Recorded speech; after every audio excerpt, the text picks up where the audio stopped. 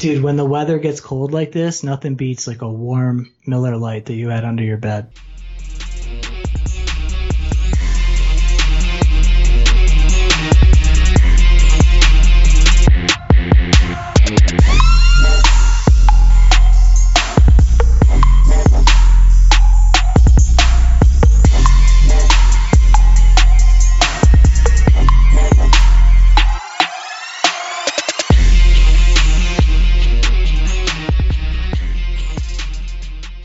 Welcome to the Dead Format, episode 22.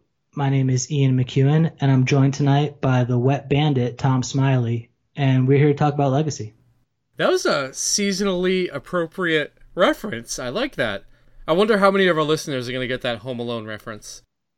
A lot of them, bro. Our listeners are old. I mean, not old, but reasonably old, I think. I think you're probably right. Oh, man. So last night, I was sitting in my bathroom, getting ready to go to sleep, and my cat just gives me this weird look, and I hear a hissing noise from the kitchen. So I hurry up and get out, and my floor, the kitchen floor into the bathroom, is just absolutely covered in water, and the hose that we had connected to our refrigerator that does the filtered water and runs the ice maker had burst, and there was about a 1/4 inch of water everywhere. The ceilings below us were ruined.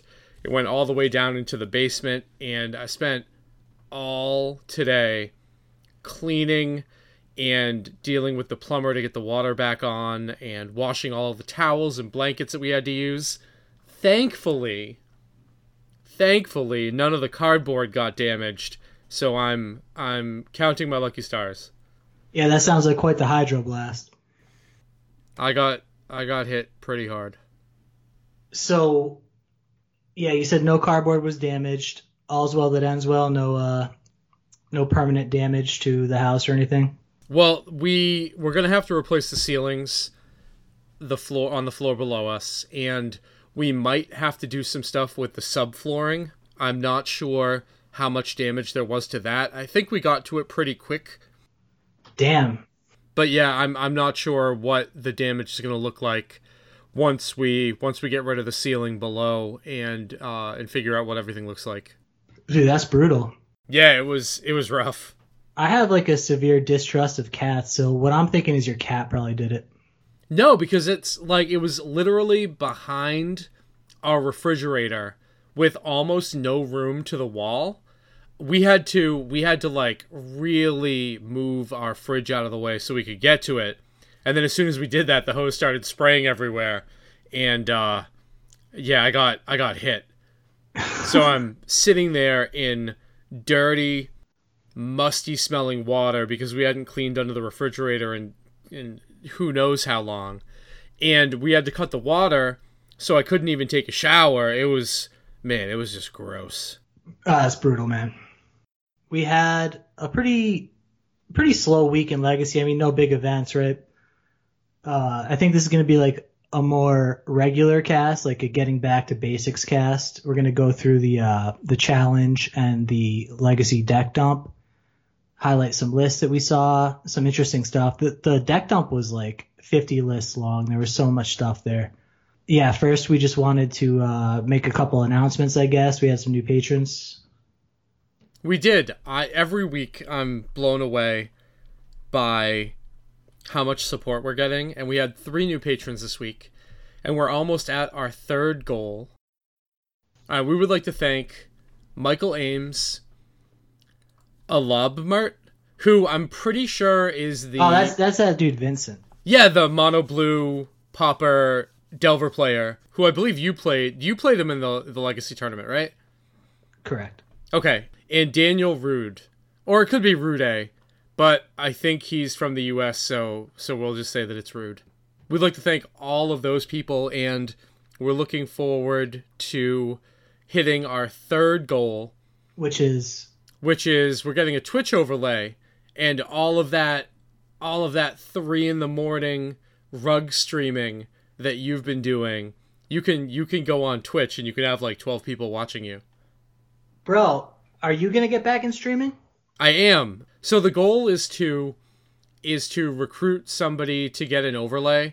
I have one from an old team that I was a part of that sort of isn't around anymore. And I really have no idea what I'm doing with Twitch. I want to find somebody that understands how to like integrate the plugins and get all that cool stuff. Like maybe Cardboard Live, maybe if we knew somebody from there that could help us out. But I definitely want to. I haven't made the commitment to get back into it. Yeah, I've never thought about streaming before, but a couple people brought it up to me this week. And yeah, it's something in the back of my mind I wouldn't be opposed to, so. Cool. We got an email this week. We've gotten some pretty cool emails in the past, I'd say. We've gotten some good ones, some instant classics, but this one, 10 out of 10. I gotta say, this is the top email we've ever received. Now, are we going to read it word for word? That's a good question, man. I think, yeah, do you mind if I go for it? Nope, absolutely. It's going to be all you. Salutations, gentlemen. I would love to help you guys throw Jerry and the newbie into the goddamn gutter by donating the shit out of them. I'm not a perfect person. My opinion on the reserve list is flawed, but I would really like Jerry to get his mother effing comeuppance. I am a huge fan of Sneak and Show the podcast, but they still have a lot to learn, pronunciation being one of those things. So without further ado, I would like to donate my signed Counterspell playmat from Eternal Weekend this year to be auctioned off for the family that is being supported this year with only one request. Anurag Das gets a free spot. So yeah, we have here the Counterspell playmat from Eternal Weekends in near mint condition, pristine, donated by our boy DJ Secco. Outstanding. Thank you, DJ. And Ian and I were talking about things that we were going to make sure that went toward this awesome cause. And I don't want to keep on piling on the playmats, but I know that I'm going to be putting up my Library of Alexandria playmat and my Bazaar of Baghdad playmat, which were the VIP playmats from Eternal Weekend last year and 3 years ago? I could be wrong about when the library mat was, but it was whenever it was still in Columbus, so I think that was 3 years ago.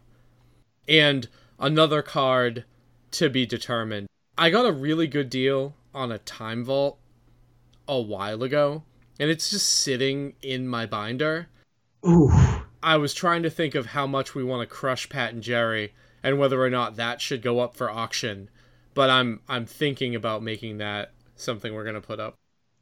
Dude, that's some serious hard hitters. We hadn't discussed this at all. This is the first I'm hearing of this. I'm pretty impressed. Yeah, well, I mean, we want to win, right? And by any means necessary. Yeah, I figured that any means was just going to be me cutting a check at the end to pass whatever number they said they had, but that's fucking sick, bro. Yeah, well, you know what? Since your offer is now on the table, we can just do that. I'll keep my Time Vault. So, yeah, we've been talking about this adopt a family thing. Well, we've been talking about it in private for a while, but on the cast, I think we started maybe 2 or 3 weeks ago talking about this, and it's been kind of nebulous, right? Like we've been like, oh, we don't know exactly when it's going to start. We don't know, exactly what's going on. And it kind of reminded me of like when you're at a show, like a festival, and there's a kind of a chill band playing, and then all of a sudden somebody who goes hard comes on. And I know you're familiar with this concept because you've seen Rammstein before, but everybody's like, you were saying excuse me to these people if you stepped on their feet a minute ago, and now the circle is tightening up. People are dancing silly in the middle, and we're about to start fucking smashing people. Yeah, well, we gotta get a move on. Christmas is coming up, and we need to make sure that we get this taken care of. It's for a great cause, so I'm looking forward to getting it started. Yeah, and thank you, DJ, for throwing the first punch. It was a hard one, and is much appreciated. So that's going to go up for auction on Wednesday. So everybody who wants this Counterspell playmat, happy bidding. All right. So we, in addition to the challenge and the deck dump that we have, We have a Legacy Grand Prix coming up this week too. Is it really this week? I think it's this weekend. I think it is starting this Friday. We have a Japanese Legacy Grand Prix. So for sure, we are going to see some crazy stuff, but we get to see a Legacy Grand Prix. The Legacy portion is Friday, Saturday, and Standard is Saturday, Sunday. Yeah, man, Grand Prix Shizuoka. Is it going to be on Nico Nico or Twitch? What do you think? I'm not sure. I know that Anurag and a few other people are going to be doing an English translation or English coverage of the stream on Twitch. Oh, sick. I think that's probably what I would be most likely to tune into. Yeah, absolutely. I didn't realize that was happening. I will have Nico Nico on for a minute, though, just because I love watching that coverage. Watching the scrolling bars that they have on there is delightful. Bro, it's amazing. You don't have to be distracted at all to read the chat because it's just like in your face. It's a perfect, I think it's perfect, honestly. But then there are people among us who want no chat on coverage at all, so I guess it's not perfect for them. I'm not going to bite on that. Damn it. So, did you play any Legacy this week? Actually, I got to cook Thanksgiving dinner for my family. I got to get sick and recover, and I got to do a bunch of laundry and mopping. So that was my week. Yeah, it sounds pretty rough, man. I was off Friday, and we didn't really travel. We just went to the in-laws. I was actually drove by your house a couple times this weekend. Yeah, I heard you were in my town for your in-laws Thanksgiving. I thought you were going to swing by. I saved some beers for you. I drove by, but there was water pouring out the windows, so I just kept going. Yep, thanks, bud. There's another opportunity this weekend because I'll be in Salem. But anyway, I was around, and our friend, listener, Tom Cairns, had been sending me some messages about the bug deck. And he, I guess, had been playing a lot of Modern recently, but he was getting back into the swing of Legacy and playing some more leagues with it. So he'd sent me a couple lists. I'd sent him back some thoughts. And I was honestly pretty excited to run some leagues with it. So I started those on, I believe, Friday, and played a couple on Friday. I played a couple leagues with like a Bug Delver, a Noble Bug Delver deck that I've been thinking about also this weekend. So I got like 4 leagues in. Do you have a big collection? No, I have 0 collection now. I've sold literally all my cards that I can sell. Unfortunately, with Magic Online, you're stuck with the chaff, right? But I sold my Hierarchs, I sold my Wastelands, I sold my Forces, like the cards that I've been hanging on to because they are in so many decks. I just straight fucking sold everything because I have no confidence in the Magic Online economy right now. I think it'd be crazy to feel like those are like good assets to be holding, right?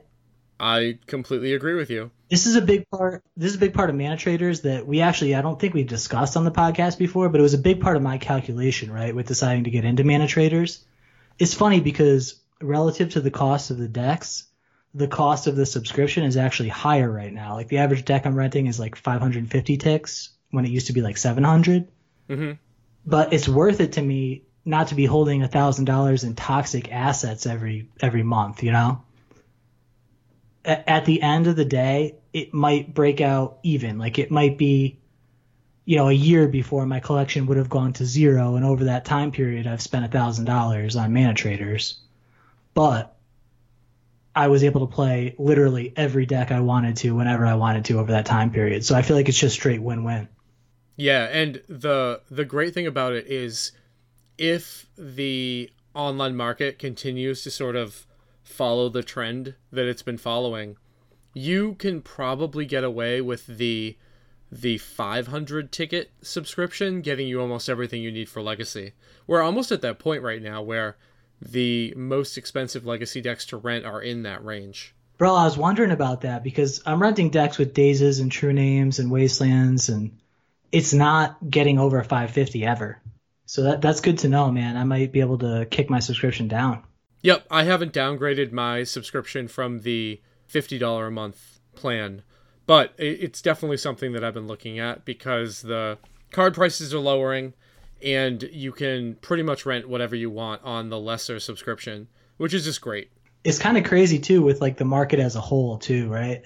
So playing Tom's bug deck, the best result I had was 3-2. I played a lot of combo decks. It was like late at night, Friday night, and I feel like late at night, you get a lot of Japanese players, and by late at night I mean like 3 a.m., 4 a.m. Some Japanese players, and I guess just some degenerate combo players that keep like night hours maybe. I was playing against a lot of Dredge, a lot of Black Red Reanimator, that sort of thing. So the deck was pretty good. Some of the changes that Tom suggested is he's back on Snapcaster Mages, and I really liked that. And off of the 4 basic mana base. And I've played 3 matches against like the typical Grixis control deck at this point. And all 3 matches, I felt like a deterministic favorite. So you've got like Leovold as like another bomb you can slam against them that they don't have like main deck counter magic for, and they sort of have to play into. You have as many Strixes as they do, so you're not falling behind on cards. Really, the only thing you have to worry about is the Snap Kolaghan's Command recursion, and just having access to as many true names as we do. I don't know, man. Sometimes we get down to like below 20 cards in library, but the whole time I'm just in the driver's seat. So I really think that deck is probably close to as good as the Grixis deck right now. The bug deck that I tried playing some leagues with, the Delver deck that I tried playing some leagues with did not go as well. I played against all fair decks on Sunday, 10 in a row, which is pretty crazy. There were 3 Death and Taxes decks, 2 Grixis decks, 2 bug decks that were similar to the one I was playing on Friday. It really didn't go as well as I thought it would. I sketched out a list that was like, nobles and true names, but with stifles, just in a bug shell, and basically with Thoughtseize instead of Bolt. But what I realized is you really need that reach in so many of these matchups. Having lightning bolts, having direct damage in your deck is just so important. And I couldn't get across the line against a lot of these decks. Marsh Casualties is a huge liability in my opinion. I hated that card with a passion when you're playing Hierarchs, because you start out Trop Hierarch and you're still 2 mana off casting Marsh Casualties, right? And against a deck that's harassing your mana like Death and Taxes, it's just a huge pain in the ass. So I really appreciated having Electrickery or Blazing Volley in the rug list. One thing I noticed that was pretty crazy, that I noticed playing rug too, is just the amount of times that I'm passing on turn 1, where I'll have a Delver in hand and not deploy it, which is not something that I noticed happening too much before the ban. But with the cards that I'm playing now, like Spell Snare and Stifle, there's so much reactive stuff that you don't want to be giving up that turn 1 to deploy your threat, especially if you don't have a Daze. But even sometimes if you do have a Daze, like you need to be able to stifle their first land drop, right? I mean, I would be very hesitant to not play my turn 1 Delver in this format. Obviously, like, stifling their first fetch land is great, but Stifle gets way better when you have a board presence, and taking your turn 1 to not play your Delver and have them play a basic Plains or a basic Island is just so backbreaking that I don't think that that's something that I would be patient enough to do. Yeah, I should have specified too. I mean, post-board games. Sorry, in the dark, I'm probably still deploying that Delver. But so first of all, if you're on the draw and Spell Snare is live to hit their 2-drop, that's just a good spot to be, not casting anything on turn 1. But in the post-board games, like a lot of times the Grixis control player will know, okay, they're tapped out. Now's my chance to fetch. Like, this is an important fetch I need to hit. Or if you're, let's say you have like a Ponder and you need to hit your next land drop against like a Wasteland deck, you can just go fetch land, pass, not expose yourself to the Wasteland, and then cast a Ponder and hit your next land drop. So I've just been finding myself, this is something that our friend Ryan had mentioned to me like 6 weeks ago, that he was passing more than ever on turn 1. And at the time I was like, Nice. It's like a 20% thing. But I'm finding now, after getting more and more matches in with Rug and Bug, that I'm passing a lot turn 1 too. So it's just something I noticed. It's interesting. Okay. I will take your word for it. Another thing I did was I tried playing Mission Briefing. On Leaving a Legacy, they had that dude who won the Leaving a Legacy Open. Yeah. Talking about Mission Briefing. And in my bug list, I just had like an empty slot at the end, so I stuck a Mission Briefing in to see how it was. Dude, that card is a mindfuck to play with. Like, it was really good for me, to tell the truth. There's so much about it that you forget. Like, you think of it as being like a thought scour, but it's surveil. It's not, mill 2. So you get in these scenarios where you're like, oh, I don't want to, after a ponder, I want to keep one of these 2 cards and get rid of the other one. This is great for that. This, it can stack the top of your decks. Still, those cards aren't straight to your graveyard. And the other thing is that, it's not a Snapcaster, so you can pay like Force of Will by discarding a card in your hand. You can daze by returning a land. So you wind up in a lot of scenarios where it seems better than a Snapcaster, honestly, for like a Delver deck. Yeah, the winner of that tournament was Ross McGee.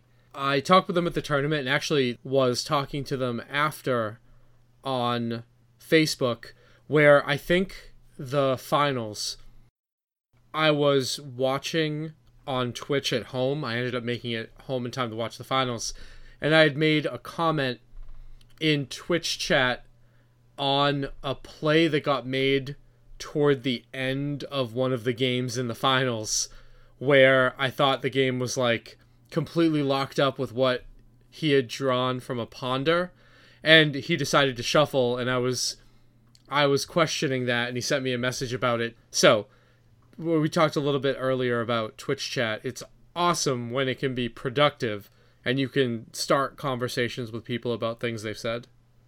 Yeah, that's pretty sweet. So Mission Briefing gets your thumbs up? Yeah, it's an interesting card. I've been thinking a lot about it today now after playing with it for the first time and starting to think about like what sort of more direct synergies you can run with that card. Think about stuff like, oh, can I play this in a deck with Lingering Souls, with Cabal Therapy, like a mentor, sort of like a Esper mentor build.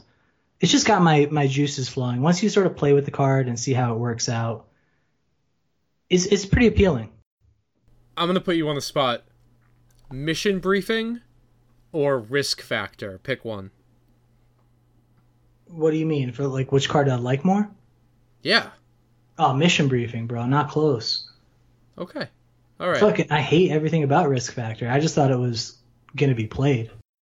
I saw you mention it later on in the cast notes, so I just wanted to get that out right now. Yeah, so in the Legacy Challenge, I believe is what you're referring to. It is. We had Andrew Tenjum, I believe, won with Death and Taxes. Like a traditional build. It was nothing cute. It was like 3 Revokers, an Avenger, 2 Crusaders, and a Jailer, I believe. And there was a lot of chalk in the top, sort of what we expect to see: Aggro Loam, Grixis Control, Ant, Trinity Tell, Topher, and Anurag playing Miracles.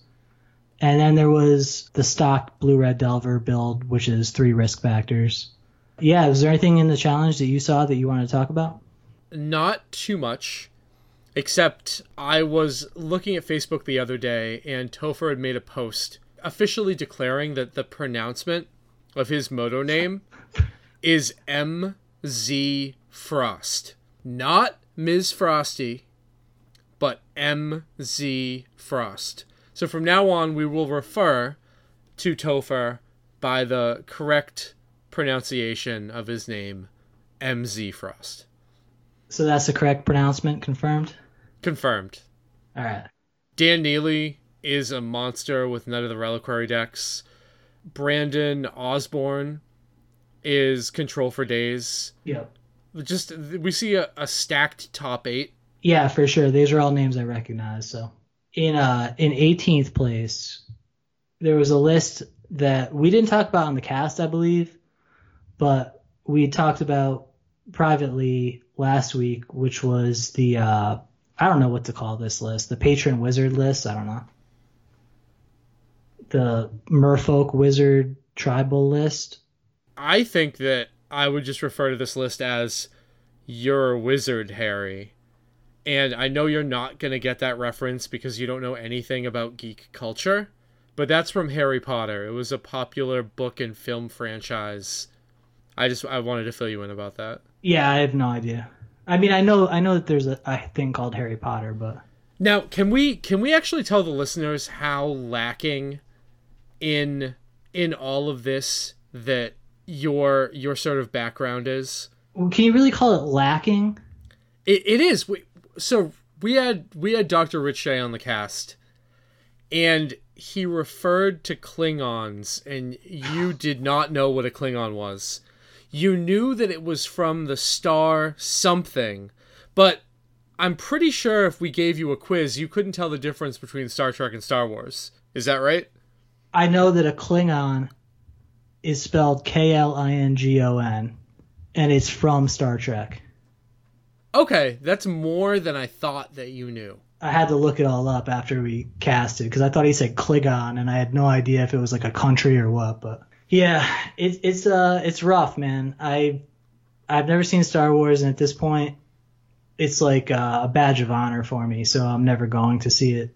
I've never seen Harry Potter, and at this point, similarly, not going to see it. So I want to let you know that I am really disappointed, and I think that we might have just found our next Patreon stretch goal where not gonna happen, bro. It's not gonna happen.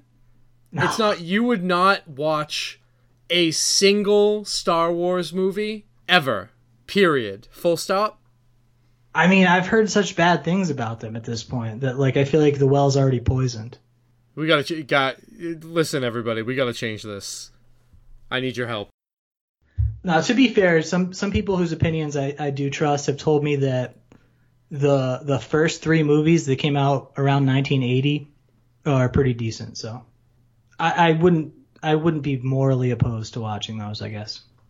Okay. All right. So the You're a Wizard Harry list. It honestly, when I saw this deck top 8 the team open at the SCG, I really thought like, man, it must have been great for that legacy player to get carried by a standard and his modern player. But maybe this deck is for real. Like, it's got counterspells and tempo creatures and Aether Vial, so go nuts. I mean, what do you think about this? I think that Patron Wizard is an amazing card. I mean, tap and untapped wizard you control. So it basically has like ability haste. You know, it's not like it has to tap to use this ability, and it counters any spell. It's not just like, you know, piercing only instant or sorcery or whatever, like Judge's Familiar or Mausoleum Wanderer or something along those lines. This card seems like lights out in a lot of scenarios. Like if you can go, you know, Vial into like a spell stutter sprite into some other wizard and Vial this guy in, back that up with a couple wastelands and they're up shit's creek, right? Yeah, you don't even need the wastelands. Like, obviously this card is nuts off of a Vial activation, but man, it's kill on sight. I think this list and Vincent, the mono blue Pauper Delver player from the LoL event, it highlights how good Spell Stutter Sprite is. That card is kind of for real. I think there was a streamer from the West Coast that, remember when you played in the Legacy Preservation series? Yes. Somebody who does the commentary for that. I can't remember his name. Oh, Jordan. That's Jordan. Yes. He always seemed to be playing Jeskai Spellstutter Sprite lists in like a Stoneblade shell. Yeah. And that card always surprised me at how effective it was. This shell really takes advantage of that. Bro, I've been thinking about this card since I played that mono blue player. This card is really fucking good. I always just like read it and just assumed that it pierced stuff, or, you know, however many fairies you had, it leaked for that much. That's not what it does. I mean, you know what it does, but it's a lot better than I thought it was. Yeah, that and Riptide Laboratory. I love that card. Yeah, that's another card that's got me before. So I think that this list. Remember last week we were talking about like, do you think that the mono blue pauper deck with some additions could be better than Merfolk or whatever? I think that this list might just be better than either of them. Yeah, well, I mean, this list is like half fish, half fairies, and it has some very unique effects and creatures that are just straight up kill on sight. Patron Wizard can do some work. I think if we hit that goal, sorry, I don't want to say if, when we end up hitting our Patreon goal, this is probably the first list that I want to play. It looks fun to play, like legitimately fun. Yeah, it does. Hold on, I still gotta get a beer. Dude, when the weather gets cold like this, nothing beats like a warm Miller Lite that you had under your bed. That's the grossest thing that I think that I've ever heard. I'm not kidding, bro. I think that Miller Lite is equally as good warm as it is cold. Yeah, they're both awful. Like, if you had a scale, if it was a volume control that you were using to measure how good that was, they would both be equally as good because it would be all the way down. Like, you cannot turn it below 0, and warm and cold Miller Lite should both be muted. So is this something you learn in like beer snob school or? No, just you can understand that while there is a place for Bud Light, Coors Light, Miller Lite, it is not in saying it is equally good warm as it is cold. I don't know if you're like trolling me right now, but I feel very strongly about this. I'm not trolling you, and I'm not saying to boil it, but I'm just saying at room temperature it still maintains its delicious properties. Oh, Jesus. What are you drinking? It doesn't matter. What double hopped IPA, Pilsner, coffee, pumpkin stout do you have? Well, it's a stout. It's a coffee stout from Treehouse that I got before Thanksgiving. Let's get back to the cast. We don't need to talk about this anymore. The warm Miller Lite comment's getting me all heated. I'll make sure not to drink it while I'm watching Star Wars. All right. So anyway, what do you think the Walking Ballista is doing in this list? It's an artifact for Grand Architect, right? You can play your Master of Waves and get like 1,000,000 tokens, and then tap them all to play a gigantic Walking Ballista. Oh, I missed that. Yeah, I just saw the first 2 lines on this Grand Architect card. What is this thing even from? I've never seen this card before this list. Scars of Mirrodin. There used to be a standard deck that used this to power out like worm coil engines and some other crazy stuff. With like ornithopters and shit? No. It played like the sword cycle from Scars. It played a bunch of blue creatures, and then it played this to ramp out some of the heavier artifacts from that block. Okay. Yeah, this card is interesting. It's a lot of text for basically saying you can convoke shit. Yeah, it's an interesting card. Yeah, and it's a Lord, right? Like, it pumps your whole team. I think that's the big part about it, right? Because you don't have Lord of Atlantis, you don't have Lord of the Pearl Trident or whatever the other one's called. So yeah, I guess this is just for like the Master of Waves effect. Yep, I agree with that. Cool, man. Yeah, I think this list, whoever developed this list, I think they did a really good job. I think that this is pretty tight. I like a lot of the decisions, like the Harbinger of the Tides against like your Merit Lage decks. I think it's well tuned for the meta, in my opinion. So I am definitely going to grind some leagues with this. Awesome. Yeah. So is that all from the challenge? Did you see anything else? No, that's all that I saw that I really wanted to talk about. Everything else, we are just starting to see kind of a convergence in what people are playing. I didn't see any extra interesting things. except maybe the 4 Trinisphere version of Eldrazi Stompy with Mox Diamond. Yeah. And extra soul lands, like it's playing 4 Tomb, 4 City, and 2 Crystal Vein. Yeah. Other than that, I thought everything was kind of standard and didn't really want to talk about it too much. All right, cool. So on to the deck dump then, I guess. There were a lot of lists, man. I don't know, maybe because Thanksgiving, there's a lot of people with time off playing a lot of extra leagues. But I feel like every archetype I could possibly think of was represented in this deck dump. Yeah, well, we have, even though it's not really for our market, we have a Legacy Grand Prix coming up, right?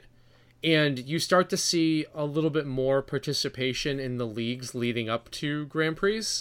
So there was a lot of very interesting stuff. And I would say that the Grand Prix this week has a non-zero amount to do with that. Yeah, I'm sure you're right. So one of the lists that stood out to me that I was super happy to see was Psy 2011. 5-0'd with a white Eldrazi build. That if you go back to September, I actually played this deck in a challenge. Extremely similar deck. It was off by, I want to say 6 or 7 cards. But basically the premise of the deck is like a white Chalice deck, right? You're playing Ancient Tombs and City of Traders. And then you're playing Eldrazi Temple to get your Eldrazi out ahead of curve. And Mox Diamond, because cards like City of Traders, which is even worse than a legendary land, like having 2 of them is really dead. Caracas, which is also like effectively, which is a legendary land. That stuff you don't mind pitching extra copies to Mox Diamond. So this deck, without a doubt, can stick more turn 1 Chalices like more reliably than any other deck. I guess it'd be on par with the Blood Moon decks that play, what's the card? Simian Spirit God. But just the strength of Eldrazi Displacer and Containment Priest in the main deck is what got me thinking about this deck. The way that I did it, I had 3 Palace Jailers. This person only had 1. And I had 3 Recruiter of the Guards. And this person went with 3 Thalia Heretic Cathars and 3 Reality Smashers, whereas I played like a small Recruiter package of Mirren Crusader, Phyrexian Revoker, and Sanctum Prelate. But other than that, this deck is pretty much exactly what I was trying out, and it's really cool to see that it 5-0'd, because I felt like, in terms of theory, that there must be a deck here, but I really didn't enjoy playing it. And I remember my experience with it. I played a challenge in a league, and I never won or lost back-to-back games. Like I would go win, lose, or back-to-back matches, I should say. I went win, lose, win, lose, win, lose. So it was a Chalice deck, basically. It was kind of like your experience last weekend, I guess, playing a Chalice deck where you can get hit by variants and it can get frustrating. So I kind of bailed on it, but it's cool to see someone playing it. Yeah, I feel like there's a little bit added variance with your mana base where you have 7 white sources if you don't count Mox Diamond. Actually, sorry, not 7 because you have Cavern. So you have 7-ish white sources if you don't count Mox Diamond. And it obviously has a very high ceiling. You can play turn 1 Thalia and turn 1 Chalice. And you also have that sort of Eldrazi creature package backed up with the equipment from Stoneforge Mystic and Displacer Priest for removal light decks. But I'm struggling to see what this deck would be better against than regular Eldrazi. I guess Storm, because you not only have your Chalices, but you also have a bunch of Thalias. Yeah, I would think that it would be Grixis Control and Miracles as well because of the Thalia effect. Because you're not giving them time to get out from under cantrips. Like Thalia is basically like another Chalice in a way. It's a Thorn, basically, you know? Yeah, but this deck kind of lacks that explosive ability to go wide that the Eldrazi Stompy deck had. Because there's no Eye of Ugin, there's there's none of the smaller Eldrazi creatures. You're one-ing up the curve, and playing double spell without Mox Diamond is kind of tough for this deck. Yeah, one thing that I realized about this deck really quick is that Ancient Tomb is effectively like card advantage because you're getting 2 land drops in one.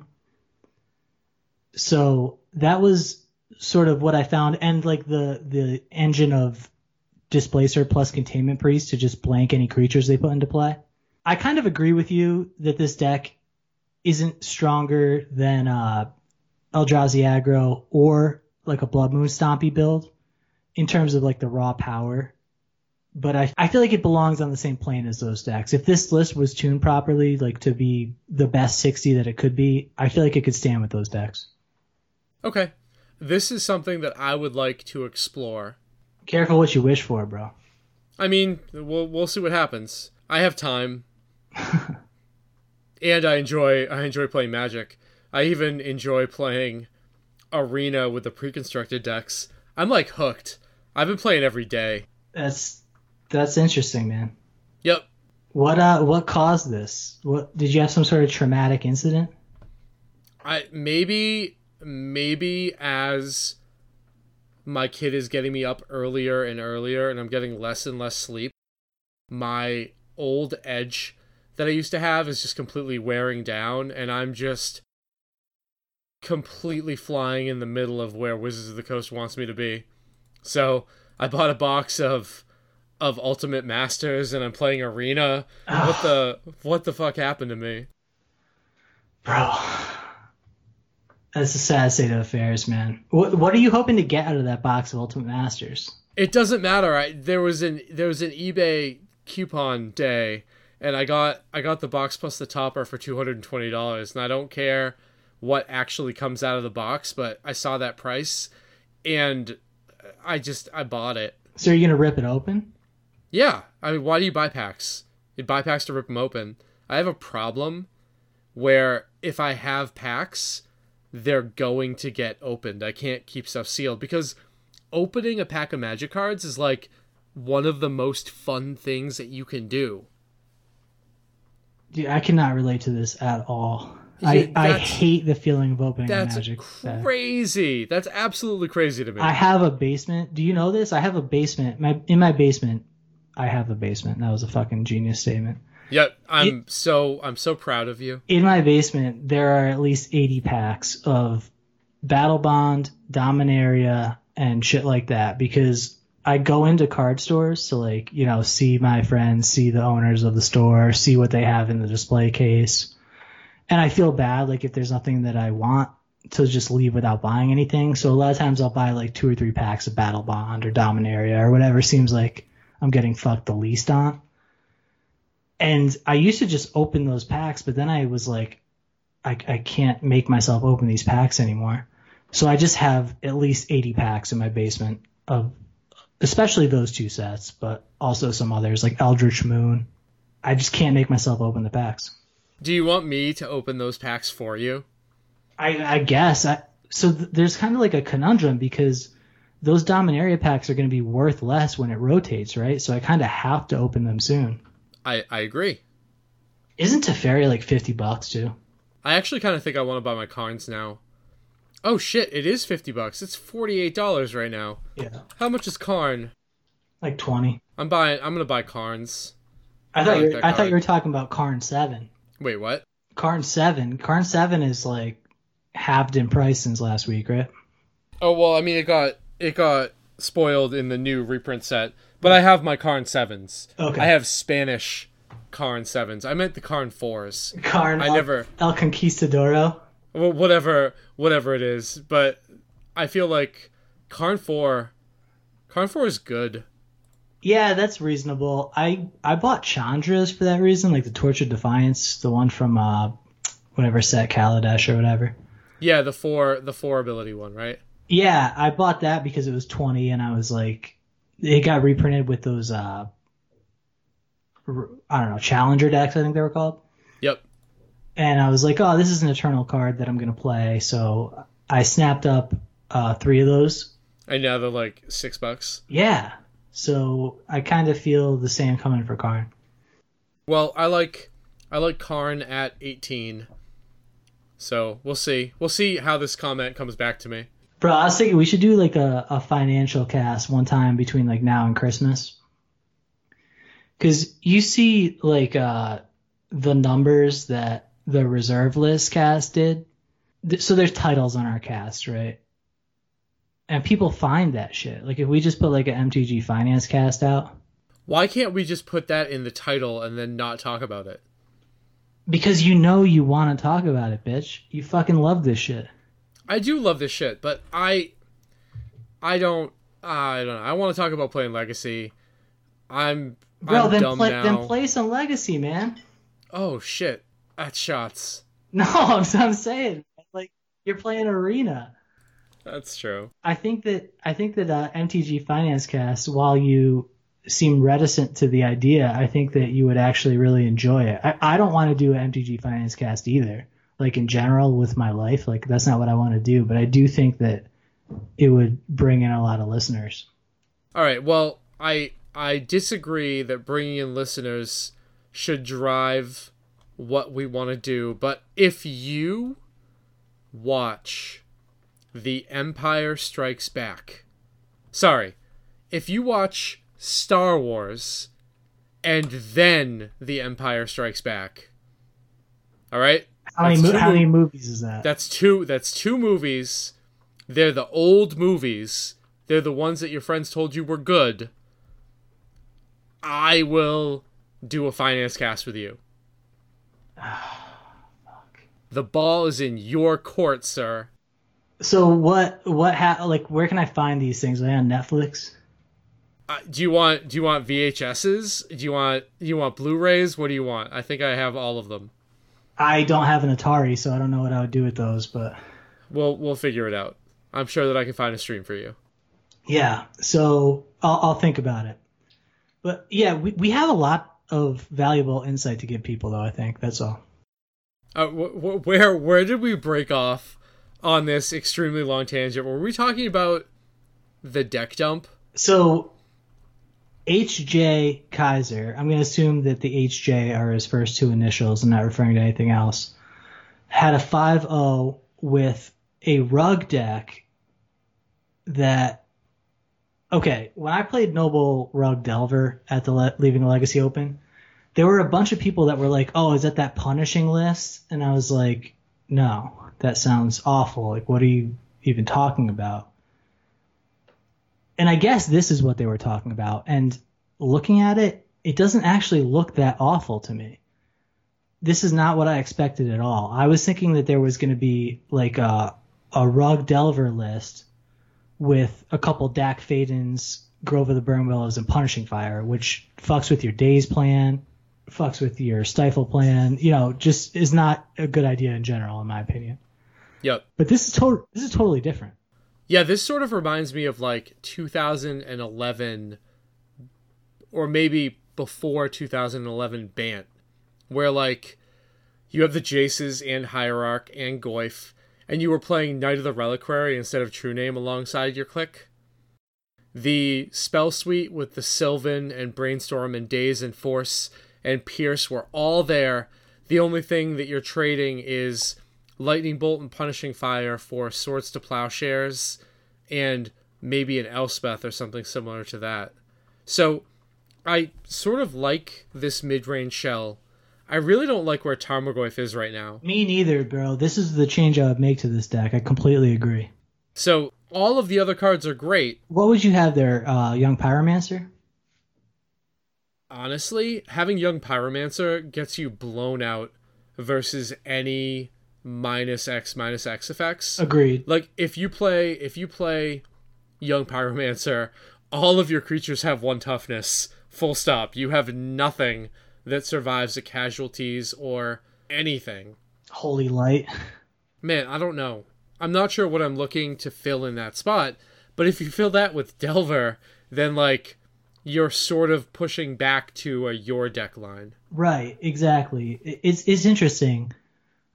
I've been through this with Rug, trying to find like other 2-drops in these colors that I want to play. And I'm not going to criticize the Tarmogoyf too much because this is how I got on that Invisible Stalker tangent, was like trying to find a creature in these colors that fit my requirements of, being evasive, being hard to target, like more true names basically. Another thing about this list is 3 clicks and 3 true names. I would absolutely be on 4 true names, 2 clicks, obviously, but yeah, we're big true name fans here. I was watching one of my old matches earlier today because I'm an asshole, and because Anurag posted on Twitter, he was asking for video links for legacy matches, I think to use as like a time kill for the coverage that they're going to be doing. And there was like a super epic game 3 that my lone true name in 2 land ended up beating Double Knight of the Reliquary Thalia, and it was like the most pumped I have ever been in a game of Magic ever. And I was watching that earlier today. Bro, when I saw that, I was worried. I'm always worried that you're going to use the dead format Twitter and put like in parentheses Ian after you like pump your own shit. Like you should really check out this match. This match with Tom is amazing. Ian. I should do that. I 100% should do that. I'm just waiting for that day, bro. But no, I did see that. I did catch that just now on Twitter. So good for you. Hopefully that makes the national coverage or whatever. It won't. It's like from 2 years ago and nobody gives a shit. But that's my most epic match that I have watched, and that game 3 is fucking legendary. I enjoyed that match because I'd actually gotten blown out by that dude in the Swiss. He top decked a Zealous on his last turn. So you got the revenge. Much appreciated. No worries. So yeah, there were some other cool decks. When I asked you if you saw any cool decks in this list, in this deck dump, your answer was no, you don't want to talk about any of these decks. But no, I mean, like, there's lots of stuff I've seen before. There's a Nick Fit deck with a bunch of Planeswalkers. Yay. The White Eldrazi deck was one of the ones that I had flagged. Both of the rug decks, the Noble Hierarch, Jace, Rug Punishing Fire list, and the Dak Faden Mongoose true name rug list, were interesting. But everything else was like, I mean, it was kind of played out, right? So you have no love for I would like to respond Stasis list? I mean, originally when I looked through it, I thought that it was just straight miracles, and I saw the Teferi and the accumulated knowledge and like that whole suite, right? Yeah. Then you pointed out it had Stasis, and I was like, oh, that's cute. And I saw the Terminus in the sideboard, which is great, but like, it's interesting, but how much can you talk about a deck that is 90% the same and is using Stasis Teferi as a way to close? I like the Humility main deck. I think Humility is great, but I don't know about this being so much different.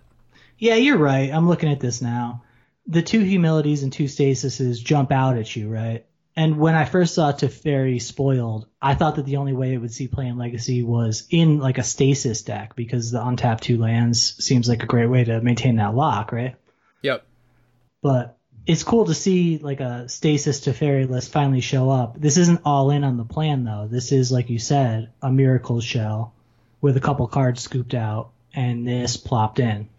Yeah, basically like you add Humility, Stasis, and Mission Briefing for the Snapcaster Mages and Monastery Mentors that you usually see in Miracles, and you're almost at an exact Miracles build. It is pretty cool, though, the Batterskull in the sideboard. I think that's pretty cool Stasis tech. Yeah, Batterskull with Humility is pretty cool, too. Exactly, yeah. Yep, get that extra +1/+1. So I do think that that's cool. That's probably worth discussing. And there was a black-green list I'm looking for right now. It was like a black-green Pox list. Do you see this? Oh, that was Dan Neely again, right? It could be. I'm pretty sure that it is. Punishing Fire, Trophy Decay, Bitter Blossom, Multiple Sylvans, and Smallpox. Yeah, so this is basically aggro loam without knights or any white cards. Or no Bobs. Like, there's no creatures, right? Oh yeah, there's no Bobs either. You're right. It's aggro loam with smallpox, really. yeah. So, I mean, it's fancy. I think it's pretty cool. 100% fancy. It's straight. It's a little bit more in on the depths plan than traditional aggro loam, right? Yeah, I guess that's how it's crossing the line, right? Besides the Bitter Blossoms. Yep. It does. I don't know. It seems like a cool list to me. It's like a very controlled version of aggro loam. I would feel extremely naked playing this deck, but it does seem cool. Yeah, we talked about the other interesting decks that we saw. Yeah. This would be one that would be like lower on my I want to play this on stream. Because the Wizards deck and the White Eldrazi deck, like, you look at those and you know what the game plan is, right? You're like, I'm going to make a bunch of Wizards and daze your stuff. I'm going to make some Thalias and Eldrazi and attack. This one's like, I'm going to grab the bedposts and hold on for dear life. Yeah, I'm going to hopefully do some things that line up well with the things that you're doing. It's interesting. I think that I'd be much more likely to grab his challenge list than this, but we'll see what happens. Is there anything else you want to talk about? No. What about you? Well, so we actually just got a listener question. I'm glad I checked. This is from Tim. Tim asks, what was it like growing up in a time before internet? So I'm going to assume this one's for you. Okay, so first off, I was part of that like generation that was sort of at the transition. Like when I was 11 or 12, we had dial-up internet. And have you ever heard of a BBS? No. Okay, so before we had America Online, the dial-up America Online, I used to play a bunch of online games on these things called BBSs, or bulletin board systems, where you would have like a local phone number that you would call up that had like an old school server, all on modem. So like you'd log in and you'd like do your dailies on this text multiplayer dungeon game, and then you'd log out and you keep on doing it. And I remember when I was using some BBSs in Boston, and my parents had like the Metro calling plan where you could call the 617 number and it wouldn't be long distance. And then for some reason they switched. And every day I would wake up in the morning and I would call into the BBS and play my games and log off and go to school. And the phone bill at the end of the month that they switched off of it was like $800. And that, obviously that's still the internet, but man, things were different, way different back in the day. Yeah, that's awesome, man. That's a history lesson for you. So you were on Cloud Palace, huh? I don't know what Cloud Palace is. I played like similar games on a site called Cloud Palace that was like a Magic site where they had auctions. It was like an auction house for Magic cards in like 96. But no, I do remember using America Online chat rooms to trade Magic cards. I do not remember Cloud Palace. Bro, I'm like desperate to find someone who remembers Cloud Palace. That was like the majority of my Magic playing back in the day, was like finding games on Apprentice in the Cloud Palace bulletin board system. And yep, I remember using Apprentice quite often. Yeah, testing with people for Pro Tour Rome in like 98. It was kind of bullshit because there was no rules enforcement, so you could just draw extra cards whenever you wanted to, and people would do that when they were losing. Yeah, but then you know that you just won the game. Yeah, yeah. Whatever. So is that all we got? I think so. So where can people get in touch with you if They want to tell you that they remember Cloud Palace. Bro, immediately at Ian18125, hit me up. I've been trying to find someone who remembers that fucking site for a minute now. And where can people get in touch with you if they want to tell you that they need an MTG Finance cast immediately? You can get in touch with me at tsmileymtg on Twitter. You can follow the cast at Dead Format Cast. And if you are one of those sick people who actually enjoys the conversations that we have, you can check us out at patreon.com/thedeadformat. We have some cool things there and some nice goals that we are looking to hit. And if anybody knows of a good plumber, give Tom a call. No, we had the plumber. Plumber came. Plumber did a great job. The only way it would have been better if his name was Mario and he was wearing a red hat. But that's racist. Come on. We can't be. How is that racist? I don't know, man. That's a Mario Brothers joke. You know Mario Brothers, right? I know Mario Brothers. Thank you. Okay, well, you barely knew what Star Wars and Star Trek were. I didn't want to assume anything. Bro, I know about Mario. I know about magic. I know they did surgery on a grape, and that's all I know. Wait, what is this grape surgery thing? It's exactly what it sounds like. They did surgery on a grape, so. Is this important? I mean, yeah. Aren't you always the one preaching that the medical achievements of society are the most important? I'm saying they are. You know what? Never mind.